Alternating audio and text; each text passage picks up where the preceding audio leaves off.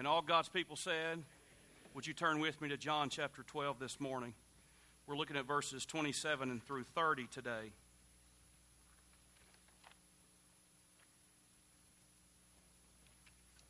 An American pastor named Francis Chan. He made a trip to China. He carried his family. He went to go visit the underground church in China. He was taken to a secret, confidential location. He had his oldest daughter with him, I believe. And they went into this meeting with other Christians, Chinese Christians.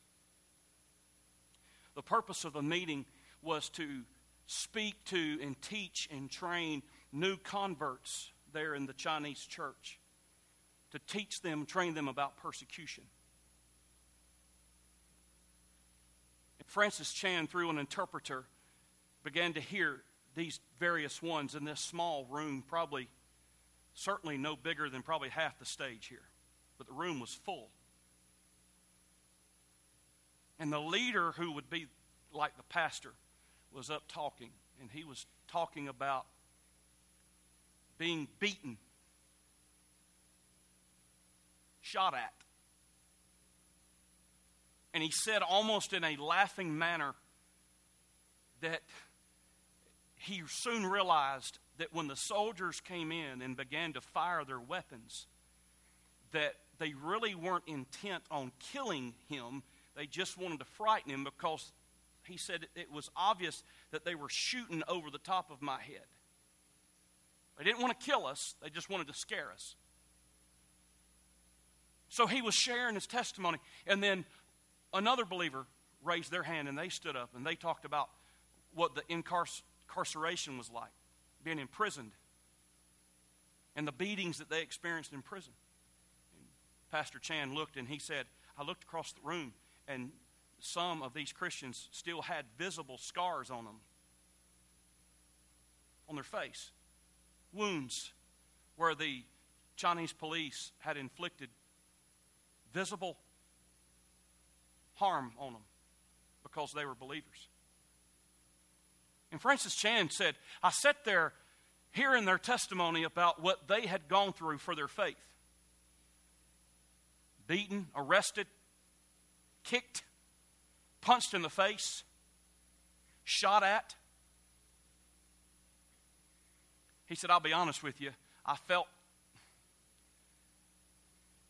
very small. I felt like a zero. I felt like I hadn't done anything for the Lord. He said, I sat there, and Pastor Chan was this celebrity pastor at one time. He even said that he looked back on his ministry for so long, and he's ashamed of how people would celebrate him and just promote him and talk about him. And he said it really was a life-changing experience, because it dawned on him preeminently that his ministry was not about him. It was about the Lord, all about the Lord. He said this trip overseas was very eye-opening. So he's sitting there with all these Chinese believers, most of whom had already been in jail because of their faith. And he's starting to rehearse in his mind, what have I suffered because of my faith? Maybe I got laughed at a time or two by somebody, maybe that was drunk and not even in their right mind. I hadn't suffered anything. I hadn't gone through any difficulty because of my faith. He said that the leader of the meeting looked at him and said, Pastor Chan, tell us, because we all want to know. You've heard what church is like here in China. What is church like in America?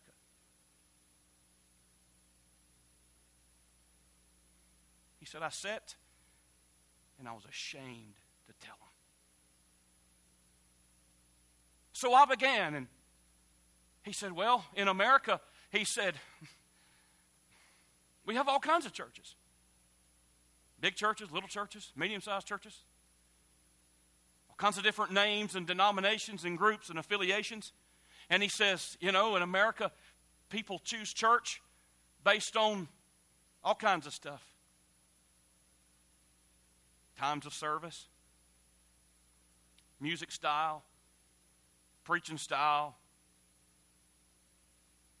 what kind of programs we have for the kids, what the nursery looks like, what the kids' ministry looks like, how the chairs are set up. Is it pews or is it chairs? Is it rows or is it circles? He said people choose churches based on the attire of the pastor. Is he traditional and wears a suit? Is he more modern and doesn't wear a tie? All that kind of stuff.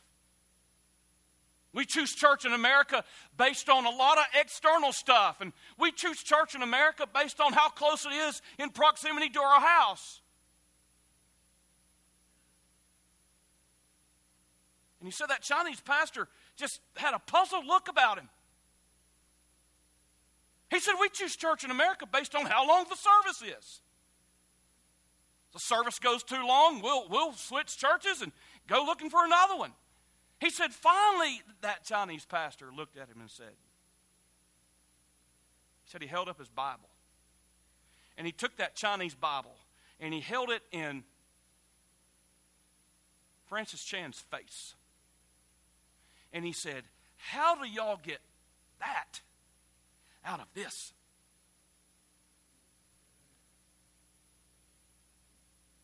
And Francis Chan said, I sat there. I didn't have an answer for him.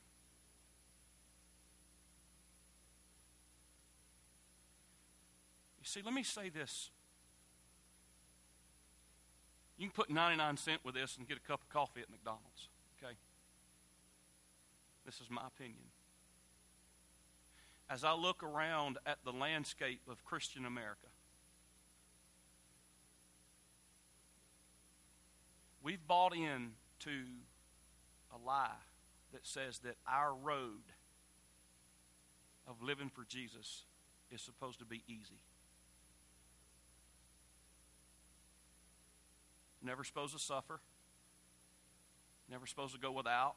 Never supposed to be inconvenienced. Never supposed to be made to feel bad. Never are we supposed to be shamed. Never are we to be asked to do anything uncomfortable. And when things like that happen, and we are shamed, and we are inconvenienced, and we are pressed, and we do suffer, and we do go through stuff, it's almost like it's a total shock to many Christians in our culture, and many Christians here today. We expect it to be different. We don't expect suffering. We expect an easy road. We expect to pray about stuff just minimally and for God, the genie, to just, booyah, give us what we ask for.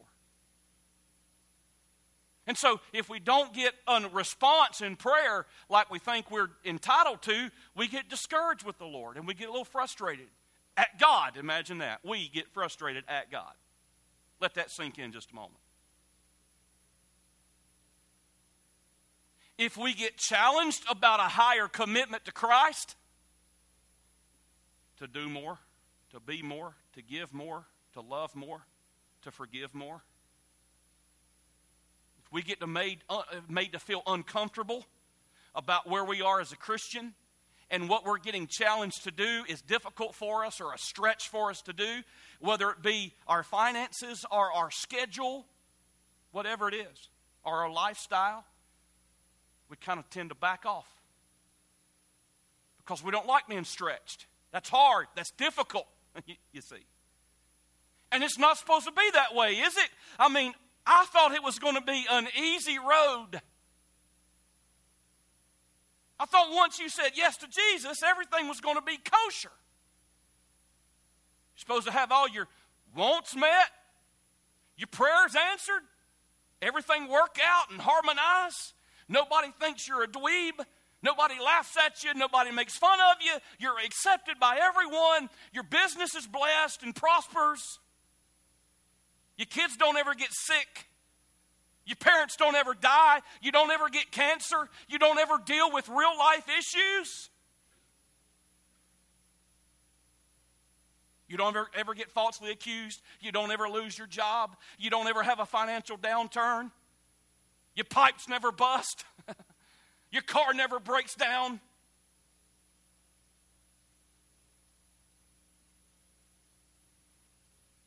But that's not reality. And listen, that's not the gospel. And that's not the Bible. Because living for Jesus has always been testy. Living for Jesus has always been, listen, hard. Living for Jesus has never been easy. And I want you to look at me right here. It was never designed to be. Are you listening today? You still out there? Are you breathing?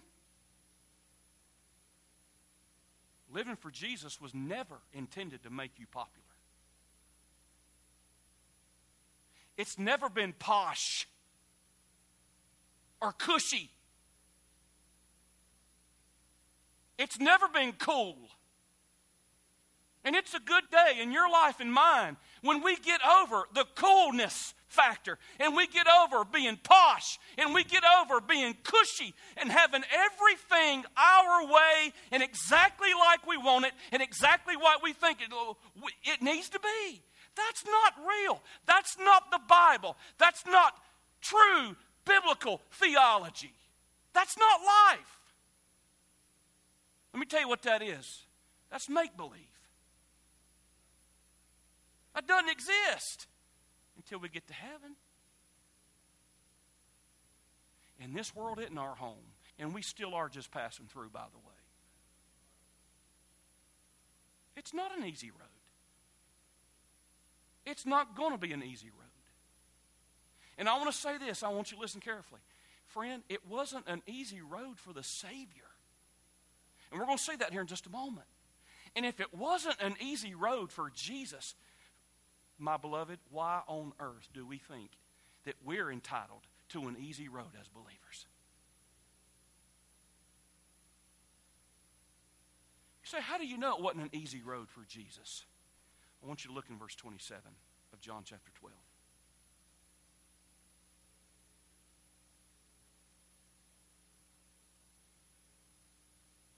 Now is my soul happy. Oh, I thought Jesus was always happy. Now is my soul on the easy path. I'm feeling good about life. I'm feeling good about this and that. No.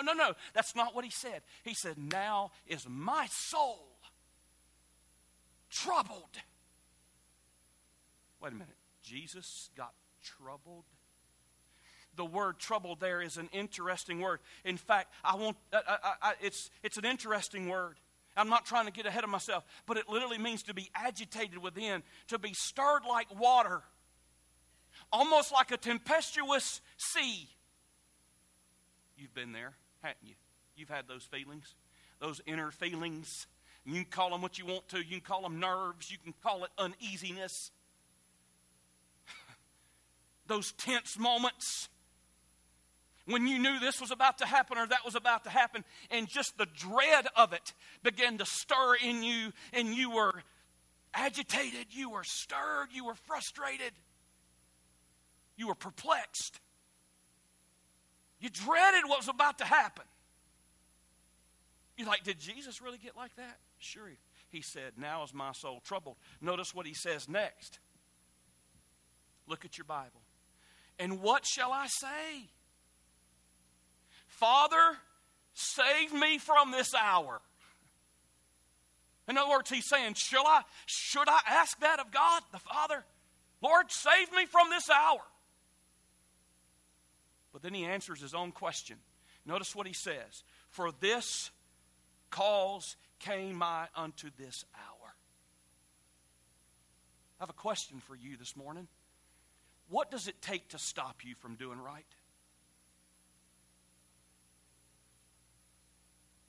What does it take to stop you? whatever right is.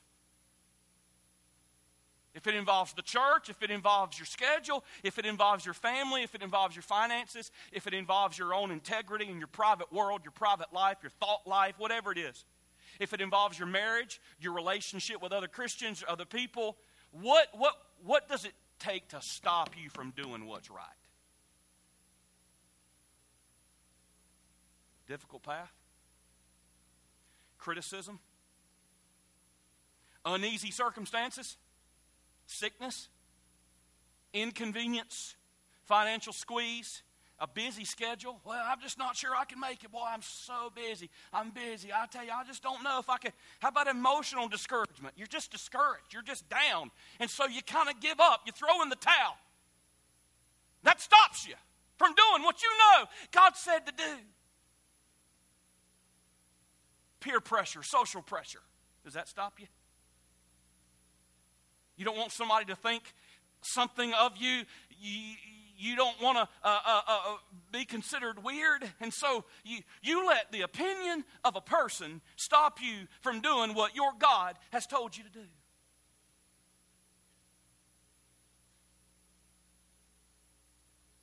You see, many of us have bought into easy road theology. I want you to notice, first of all, the struggle Jesus experienced. Verse 27. Now is my soul troubled, and what shall I say? It's interesting that Hebrews 12, verse 2, talks about that Jesus, in facing the cross, it says he endured the cross. That means the cross was very difficult. Now, none of us would argue that. But then it says he despised the shame. Despised the shame. It was shameful. He knew what he was facing here in verse 27. One writer said Jesus didn't go to the cross detached, indifferent, or without feeling. Listen, friend, Jesus was not a machine. He wasn't a droid that didn't have mind, will, and emotions. He was 100% God, but friend, he was 100% man. And as God, he knew every single thing that he was about to experience. And as man, he recoiled from that. Not from the physical suffering alone. Please don't ever think Jesus was scared to go to the cross because of the pain. That was not it, gang. Listen carefully. But he knew the physical, the emotional, the relational, the psychological, the spiritual, and the eternal pain associated with bearing the curse for sin. Do you get that? In his omniscience, he knew that he would be separated from the Father to such an infinite degree that he would be taking on everybody's sin, everybody's hell. There's no way we can understand that or comprehend that. And he struggled. He said, man, there's a battle in my spirit. There's a struggle. I know what I'm supposed to do. I know what is right to do. I know what my Father has sent me here to do. My soul is troubled. You ever feel that struggle? Yeah, you do. Every time you're tempted to sin, you feel that struggle, right? Every time there's something you know God has said, but your flesh wants to do something different, you feel that struggle, don't you? Yes. You feel it every day if you're alive. You feel that struggle. It's the struggle that we've always had. It's the struggle with the flesh. It's the struggle with temptation. It's the struggle with sin. It's the struggle knowing that God's will is this, but our flesh is pulling us this way. Or we naturally recoil from hard things. Jesus said, there's a struggle in my spirit. I'm troubled.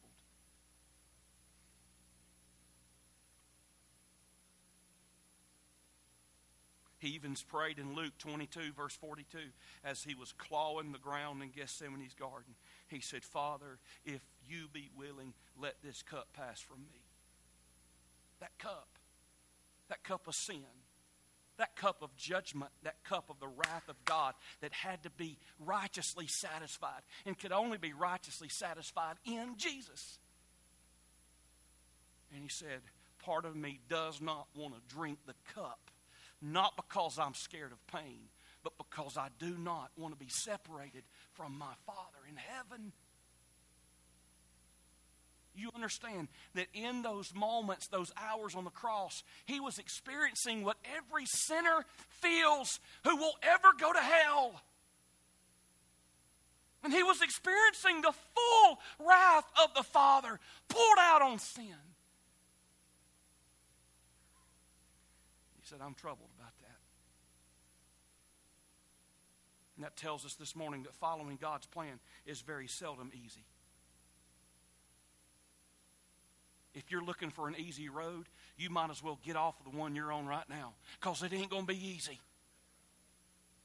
If you're looking for roses every day and sunshine every day and hunky-dory and pats on the back all the time, and I'm telling you it's just going to be a piece of cake and everything's going to be groovy, listen, you're fooling yourself. You've bought into a false theology and a false view of what Christianity is supposed to be. It's supposed to be difficult. Jesus said in John 16:33 that you better hang on, because in this world you are going to have trouble and tribulation. But he said, be of good cheer, because I've overcome the world. You're going to have problems and trouble. You're going to wrestle with yourself as much as you wrestle with the devil.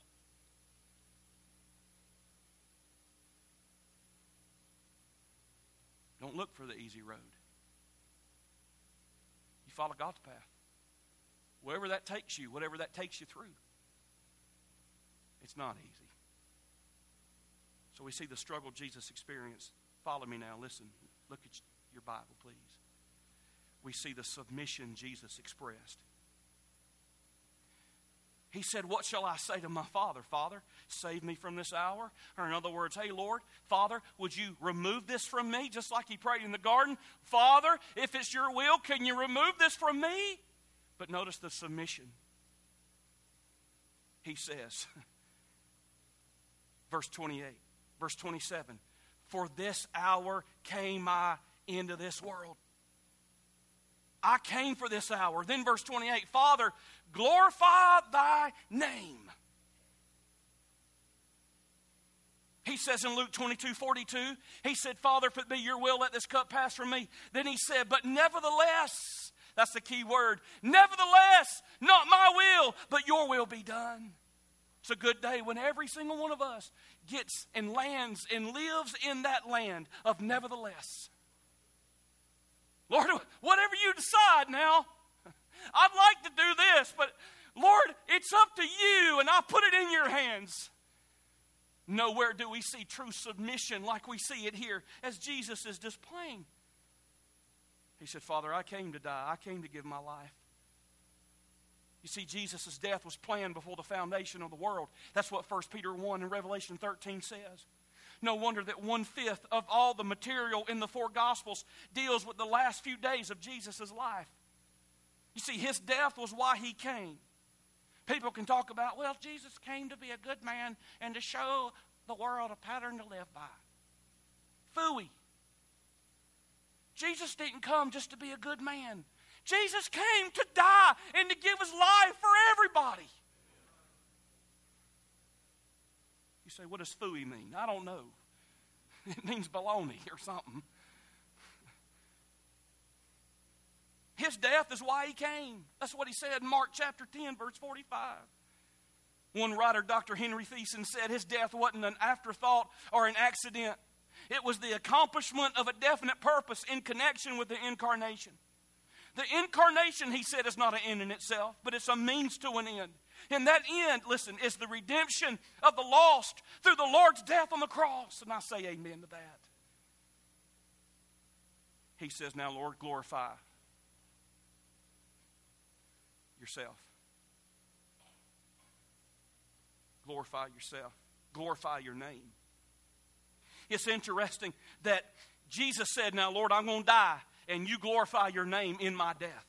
This is why I came. You see, friend, listen carefully. Nothing glorified the Father like the cross of Jesus.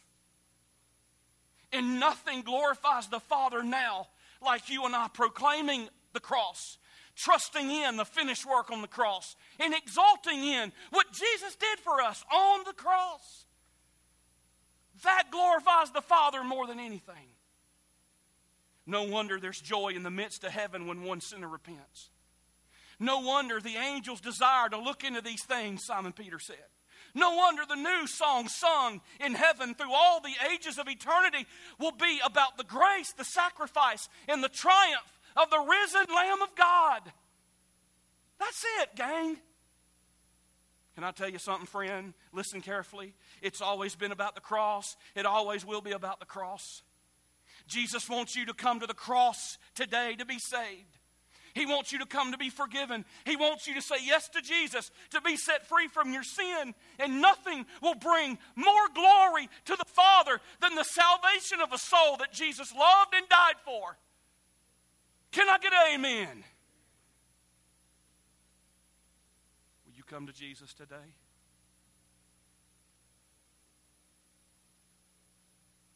God's been dealing with your heart and life. Will you come to Jesus today?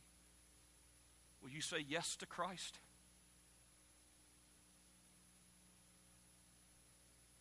You see, I want to tell you something, Christian. The goal of life is not my comfort and not yours. The goal of life is not my agenda and it's not yours. Are you hearing me this morning? The goal of life is the glory of the Father. Whatever glorifies God, whatever makes God happy, whatever pleases God, that's the goal in life. It's not to make money. It's not to build buildings. It's not to build empires or to pad our life. No. If God gives us those things, then we praise His name for it and we bless and honor Him. But the supreme goal in every life is to glorify the Father. Are you doing that? And then we see, in closing, the satisfaction Jesus enjoyed. Look at verse 28, what the Bible says. Father, glorify thy name. Then came there a voice from heaven. This is the third time in Scripture that happened with Jesus. It happened at His baptism, and it happened at the Mount of Transfiguration, where God the Father spoke and said, remember, this is my beloved Son, in whom I'm well pleased. And now this is the third time it happened. So Jesus prays and He said, now, Father, you glorify your name. And God the Father, boom, instantly echoes audibly out of heaven. And this is what He says. Watch this. Then came there a voice from heaven saying, I have both glorified it and will glorify it again. It's God the Father saying,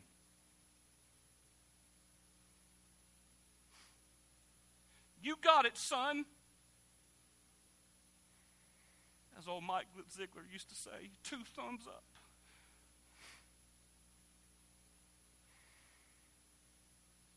Father, glorify yourself. The Father says, you glorified me. I can't think of any better thing to hear than the Father saying, I'm proud of you. Friend, that's what we ought to live for. Other people's opinion don't matter. His does. Don't live for somebody else's pat on the back. They're human. They're not God.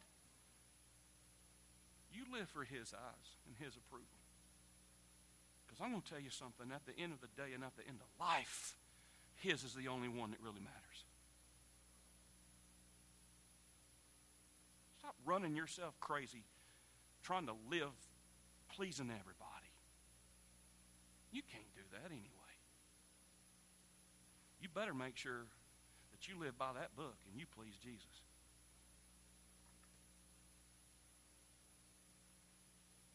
Notice what Jesus said, verse 29. The people therefore that stood by heard it and said that it thundered. Oh, I think I heard some thunder. And others said, oh, it wasn't thunder. An angel spoke to him. But Jesus said in verse 30, this voice came not because of me. In other words, the Father didn't speak audibly so I would hear him. He spake audibly so that you would hear him. He didn't speak audibly to let me know he was proud of me. He spake audibly so that you would know I'm doing what honors him. The cross is going to honor him. My bloody sacrificial death is going to honor him. See, they couldn't hang on to that. That blew their mind. They had their eyes on a throne. And Jesus the whole time was telling them, wait a minute, I'm going to a cross. That's not true. That's not right. That's not right. Yeah, it is. And God the Father reiterated and validated his own Son. Jesus heard the Father's voice, but then he received the Father's vindication and validation. And here's what we learned, that pleasing God is its own reward. That's what you can. Pleasing God is its own reward. You may never hear somebody else's voice tell you you did a good job. You may not. You might, but you might not. Can I tell you this in love? Stop living for somebody else's voice or approval. We all must live and ought to live, and praise God we can live for the Father's approval. Jesus said, I do always those things which please the Father. Stop living for other people's approval. You live for one pair of eyes only, and that's the Lord. You do right because it honors God. And when you know in your conscience that you're right with God and he's pleased with your life, let that be enough. Let that be enough for you. So what's the takeaway? Here's the big so what. What does this all have to do with me, preacher? I'm glad you asked me. Here it is. Number one, come to Jesus. If you don't know him, come to Jesus this morning. He's been drawing you. He's been speaking to you. He's been working in your life. He's been convicting you. That's called conviction of the Holy Spirit. Would you come to Jesus today? Wherever you are, would you bow your heart and your head and say yes to the lordship of Christ in your life? Would you turn from your sins and turn from your unbelief and embrace Jesus? And by the way, that's what everybody has to do before they're ever saved. That's what salvation is. It's coming to Jesus with nothing but your sins and your unworthiness, and you laying it down before him, and you saying, you're all I have. And you know why that's so wonderful? Because he's all we need. It's not the baptismal waters. I'm a Baptist, and I'll baptize you, and you ought to be baptized after you get saved. But you can be dunked in every baptistry this side of the Neuse River and you not be any closer to God. Getting baptized doesn't save you. You can join every church in Wayne County and you still not be saved. It's not about church membership. You can give all of your money and you not be saved. It's not about your finances and what you give. It's not about taking the Lord's Supper. It's not about what you do. It's all about what Jesus has already done for you. Come to Jesus today. The Father's drawing you right now. The Holy Spirit's drawing you right now. Come to Jesus today. I'll say this to you. Christian, stop being discouraged by negative elements that come against you as you live out your faith. Well, I just wasn't prepared for all this. Hey, brother, get used to it. Stop letting it discourage you and hinder you in your Christian walk.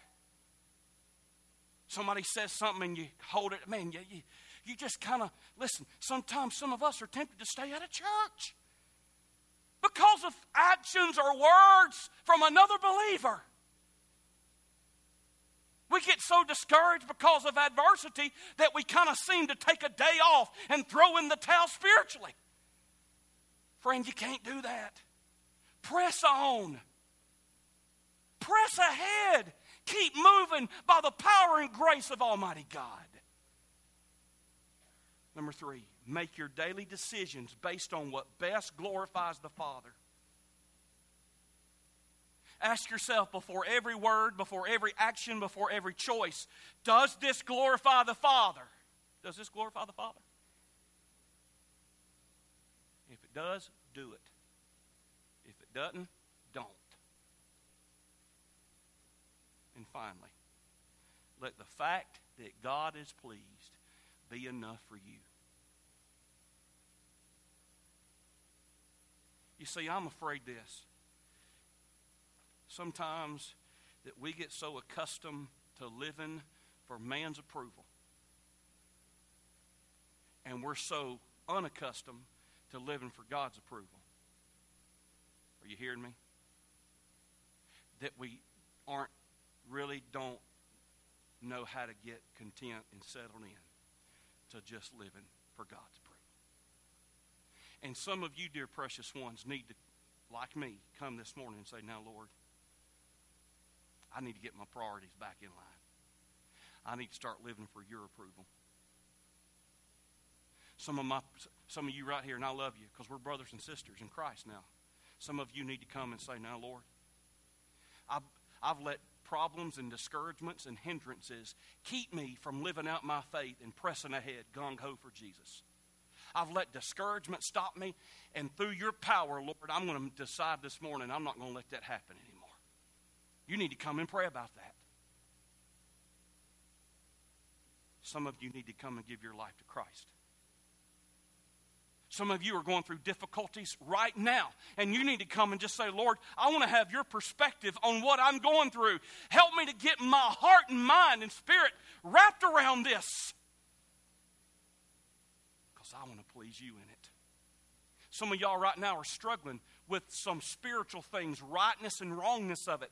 And you know God's pulling you and wanting you to go in this direction, but yet you're wrestling with it. And you need to come and you need to submit like Christ did to the Father's will and say, Lord, this is going to be hard for me. You know it is, but I submit to it right now.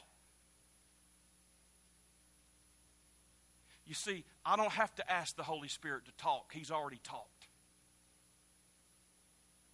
What we need to pray right now is, Lord, now you help me to do what you're telling me to do. And now's the time. It's decision time.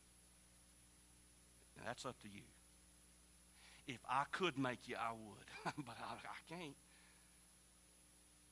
You know what you need to do this morning. Every head bowed, every eye closed, please, across this room.